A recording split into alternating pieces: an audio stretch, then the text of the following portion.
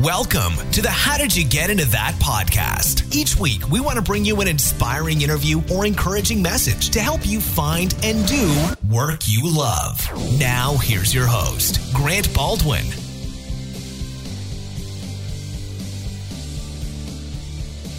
What is up, my friends? Welcome back to another episode of How Did You Get Into That? My name is Grant, and it is good to have you here with us today. Hey, hope you're doing well. Hope life is treating you good. We got a great show for you today. I'm just excited about it. So let's get into it. Today we've got my buddy Dave Munson that is joining us. Dave is the founder, creator of Saddleback Leather, a leather goods company. Like, have you ever seen like just this nice, high quality leather backpacks or briefcases or gear, and you're just you're drawn to it? Maybe you're one of those people that smell it. I know a couple people like that. They just smell leather and they're just drawn to it. That's unique, but there's no judgment here. This is a judgment-free zone, my friends. No shame in that at all. Today, we're going to be talking with Dave about how he started, how he built this company, and how they've created something that's really top of the line, and how they've chosen to build it and how they choose to sell it today. So really interesting stuff here. Also, be sure that you download the bonus material. Dave and I, we stick around for a couple extra minutes to chit-chat and chatter about creating your own leather goods. Let's say you had something that you wanted to make. Like, how would you actually go about doing that? So we talk for a couple minutes about that. So here we go. Let's get right into it. We're talking with Dave Munson, founder, creator, CEO of Saddleback Leather. Enjoy. What is up, my friends? Welcome back to another episode of How Did You Get Into That? Today we are joined by Dave Munson, who is the creator and founder of Saddleback Leather. Now, if you are a leather snob at all, you are definitely 1,000% familiar with them. They make some of the finest quality goods all around. So we're going to talk about his story and journey, how the story came to be, how the products came to be as well, and looking forward to this. So, Dave, what's up, man? Welcome to the show. Hey, hi, Grant. Hey, thanks for having me. I appreciate it. All right, so Saddleback Leather, again, this is a company that I think a decent amount of people are probably familiar with. So you do more than just create like nice, sexy bags. What all do you guys make? So we make briefcases, old-fashioned suitcases, no wheels. We make belts and wallets, of course. Yeah, all sorts of leather things. We have these new leather pine cones. Actually, my wife thought it'd be really cool to have leather pine cones for Christmas. So we're always experimenting and having fun. And she did this really cool like leather bow that it's like a strip of leather, 3 strips of leather. You pull one, the middle one, and the other 2 slide up and makes a cool bow. So we're always just doing all kinds of cool stuff. Yeah. Seems like you just you take this one, I guess, just resource of leather and just figure out how many different ways you can make it and shape it, huh? Yeah. That's we have all these really good design guys who I give them a sketch or give them an idea, or my wife does, and they just make things. They're really good with their hands. It's super cool. That sounds like any artist's dream. It's just like I get to like sketch different ideas and people make them and turn them into like actual physical things. Seriously, it is so fun to be able to do that. Yeah, it's just, anyway, I have a super fun job. I think it's a pretty fun company, and we make a lot of fun stuff.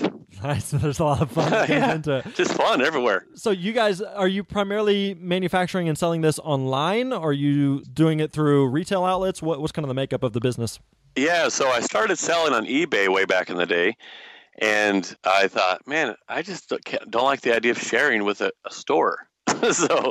So we just do 100% online retail, and we run Amazon also, but we dropped eBay because eBay tends to be kind of bad for the brand. It's kind of where thieves go to sell, their wares and that sort of thing. So we dropped eBay and we picked up Amazon, and then just 100% on the website. All right, so you not interested in doing any type of retail at all? We're going to be opening our own store. Oh, nice. No, we don't want to have our bags everywhere. We could we get requests. I don't even see the requests anymore. We get so many every week. Hey, I've got this really cool boutique. We're different from everyone. Could we have your stuff in our stores? And we have this email that goes out to them. So saying we want to be a household name. Or no, we don't want to be a household name, but just in some households, we want to be a household name. So, gotcha. When I was in high school, the bomber jacket came out.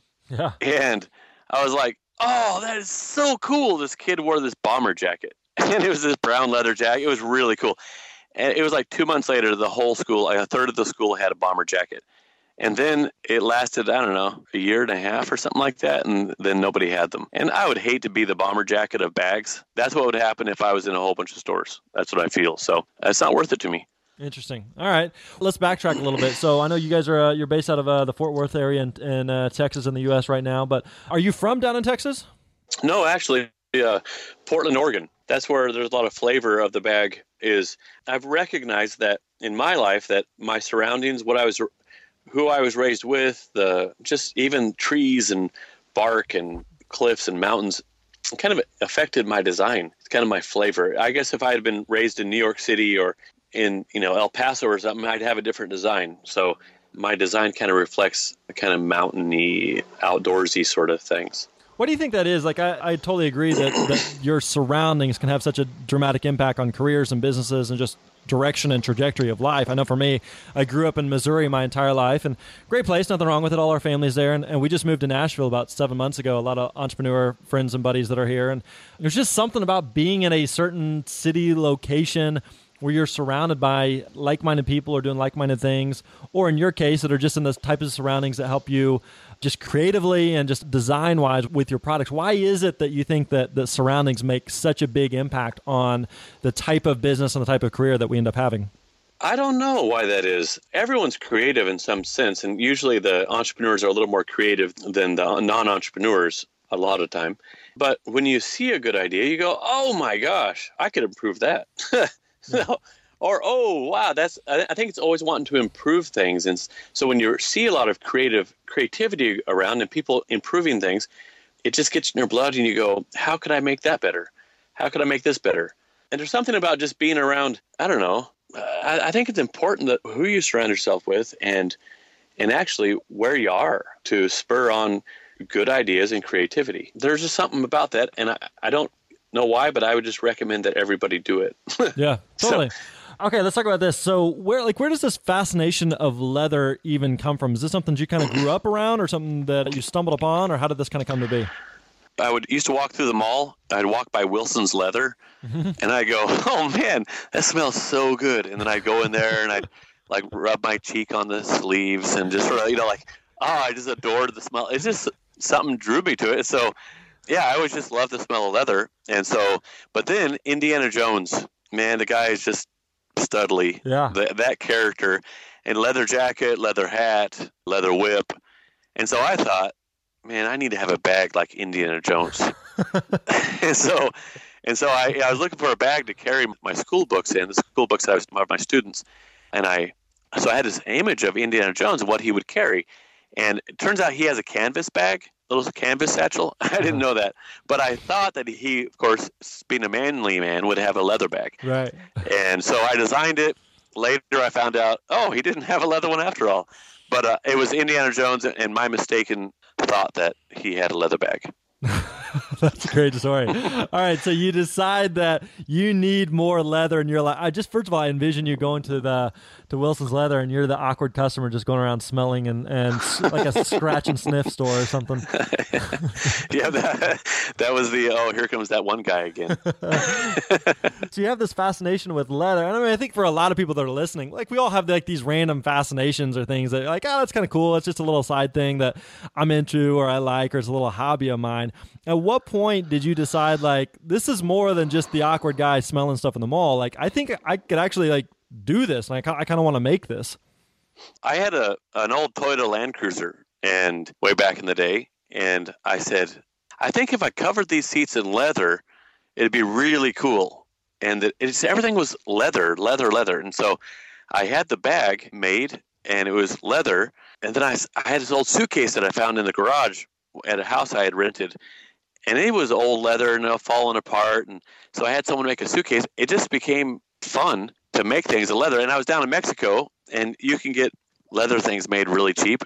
I had an iPod also a little later. Can you make a case for this iPod? I didn't know they would change them every 3 months or 6 months or whatever. But right. So he spent 4 months making his iPod cover. But that sort of thing. It was fun for me. And so I always recommend to people, like, look at what's fun for you. If it's fly fishing, start a fly fishing company or a fly fishing guide company or a place that guides you to fly fishing guides or that links to guide if you like technology and fly fishing, but the way to get into it is just get into it. Yeah. The way to start a business is to start a business. And then you learn, wow, I'll never do that again.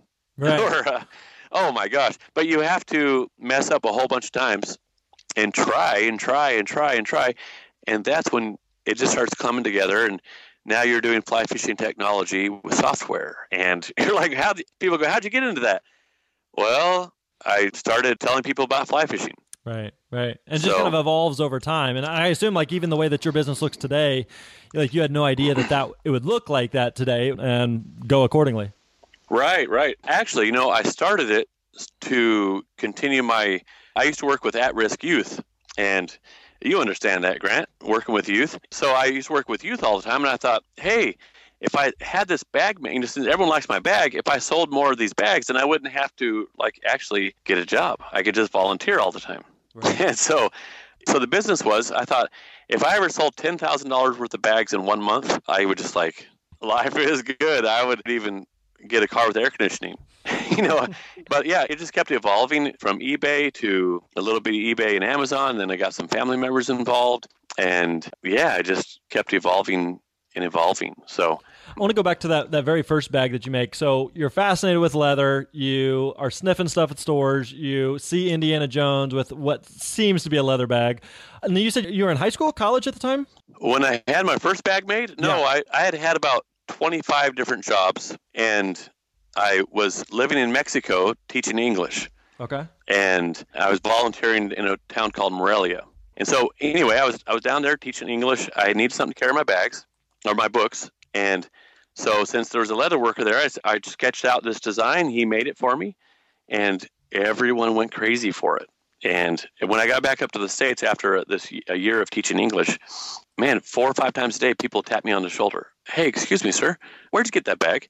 Wow. Hey, where'd you find that bag? Hey, excuse me, sir, can you show me where I can buy one of those bags? And I thought, this is cool. I think there's a business here. Yeah. And I thought it'd be a side business, but it morphed into that. So I ended up moving to, after a long, can't go through all of it, Acapulco, and then selling real estate down near Mexico City. I had a federale sent to kill me at one time. In this whole process, I ended up in Juarez, Mexico. And I was sleeping on the floor with my black lab, Blue, and in a $100 a month apartment. I had no hot water for 3 years. And yeah, it was pretty rough. My friends were like, dude, why are you doing that? And I was like, well, all the money that I'm saving from not paying rent in El Paso, I just put right back into bags, and I had more bags made. And so what they would do, I found this father and son to improve on the bag that was originally made. And they would send the bags up on the bus. I'd go to the bus station. I'd pick them up from the bus station, take them over to El Paso, 2 or 3 bags at a time. And then I would sell them on eBay. I had a friend who was a mechanic. And so in the evenings, he'd let me use his office and the internet and all that sort of thing. And so, yeah, it really worked out well. It really worked out well. So I got so busy doing that after about 3 years. I was down in Panama and just with my brother hanging out, and I checked my eBay auction. Mm-hmm. My dad was handling it while I was gone, and they were going for $710 each. Wow. And I thought, wow, this is great. And of course I had very little overhead. It was just me and Blue, and Blue didn't require much. And it was just, I did everything. So I was making tons of money with it. And then the next website I went to was MySpace. And there was this really pretty girl. And she was asking me a question. And I looked at her profile. There was a picture of her gutting a deer. And I was like, oh, wow, that's beautiful. It was like, wow, that's better than lingerie. And so she was all bloody. And I was like, so I went back to the U.S., married her, moved to San Antonio, and the business just kept on growing. So that's crazy. All right, you covered a lot of ground there. Let's go back for a second. You said, so before you created that very first leather bag for yourself, you'd done like 25 some jobs. Like at the time, were you just kind of like bouncing around trying to figure out what you wanted to do in life? Where was your head at that whole time? Just kind of like, I don't really know what I want to do, so I'm just going to keep trying things and hopefully I land on it? Or what were you kind of thinking? You know what? That was exactly it. I kept going back to Mexico. I kept being drawn back to Mexico. But in the meantime, in order to get money, I was just doing whatever. And I was sleeping on people's couches or in my car. I was going to school, went to university there in Oregon, not Oregon State or Oregon, but yeah, I was just going to school and wandering. And then whenever I had breaks, I would wander. And so here's the thing. I never really had anyone to guide me in what I should be doing and what kind of work do I enjoy most. So I went to college my first semester. I was studying accounting, and I was the hardest class ever. And then I went into business computer systems. That would have been a nightmare to be in for me. And so what I found is now I'm able, because I understand me, I'm able to guide other people in like what kind of work should you be going towards. And I was just guessing all the time. And so I always guessed wrong. So I needed to be working with people and doing marketing things. But I didn't know that. And so I would get these jobs where I'd be alone all day, just delivering vegetables and stuff, or a maintenance guy alone all day long. And it was taking energy out of me. So when I finally found something that gave me energy, I just started gravitating more towards that, which was marketing and people. So how long did it take you to come to that conclusion that I need to be around people and I need to be doing marketing? Like, how long were you on the path before you kind of got that figured out? It took me about 32 years. Give or take. Give or take a month. Yeah, it took me about 32 years. And so I was working with youth. I was a youth pastor for a while. And actually I lasted 3 years, which was really strange because my average job was 6 months. Yeah. And so when I did 3 years, I thought, oh, I'm onto something here. I was working with youth, helping them to understand that there was something better. And so it was kind of I was marketing to youth is what it turns out, looking back on it. But I loved it. And so then I did my first eBay auction, and I wrote the story, and I learned that I liked writing, and I didn't know that before. And I learned I liked persuading people. I liked getting in, just helping them to understand quality. And anyway, I just told the story, and people seemed to like it a lot. And so I kept telling more stories and relating more with people and caring for people, and it just kept going. Right. I want to push back on something you said earlier. If you're into fly fishing, you should start a fly fishing business, just kind of take that next logical step and see where that goes. And there's some things where just because you're interested in it or just because you're good at it doesn't necessarily mean you should start a business. So how did you kind of decide for yourself with, I like leather, I think it'd be cool to make myself a leather bag, but that's kind of the extent of it. Maybe make a couple of little things for some friends or give some gifts. And so it's one thing to have like this side hobby of I make a couple leather goods on the side versus I want this to be my full-time, bread and butter. So how did you try to determine how leather kind of fit into your own world? And I agree. Just because you like something doesn't mean you should make it a full-time job. But I would say go in that direction and do something on the side. But I'll talk more about that in a minute. But here's the thing. I accidentally started this business. And so, but I was doing something that I loved. I was living in Mexico. I was eating tacos every single night. I was with my dog. I was traveling a lot. And even though I wasn't making the money, I was doing what I loved. Yeah. And I was doing what I enjoyed. And not everybody has that liberty they have a family, they have kids. They can't be irresponsible like I was. But I didn't mean to start a business. And that's the strange thing, is the business started because people saw that I was doing what I was passionate about and that I was doing what I enjoyed. And they said, I like that too. And he's helping people. Hey, he's like me. And they were associating there was something there with adventure and fun and enjoying what you do. And we're going against the flow. My dad had even told me to not go to Mexico. Don't do this business. Go get a regular job. And so there's something there. The business accidentally started. I kept working with youth, and I was selling so many bags on eBay that I couldn't keep up anymore. And I had to make a decision. Do I help more youth or do I do this business? And the business was really fun. And so I started helping other youth workers work with youth instead of me. So instead of me sitting around a campfire with 30 kids, I was helping 3 guys sit around the campfire with 30 kids. And then 10 people sit around a campfire with 30 kids. And so instead of me, actually, I learned more kids were getting some guidance in life. Rather than just me doing it, other people could do it better and more of it. But as far as the statement earlier, I agree with you. If you like fly fishing, don't go start a fly fishing company.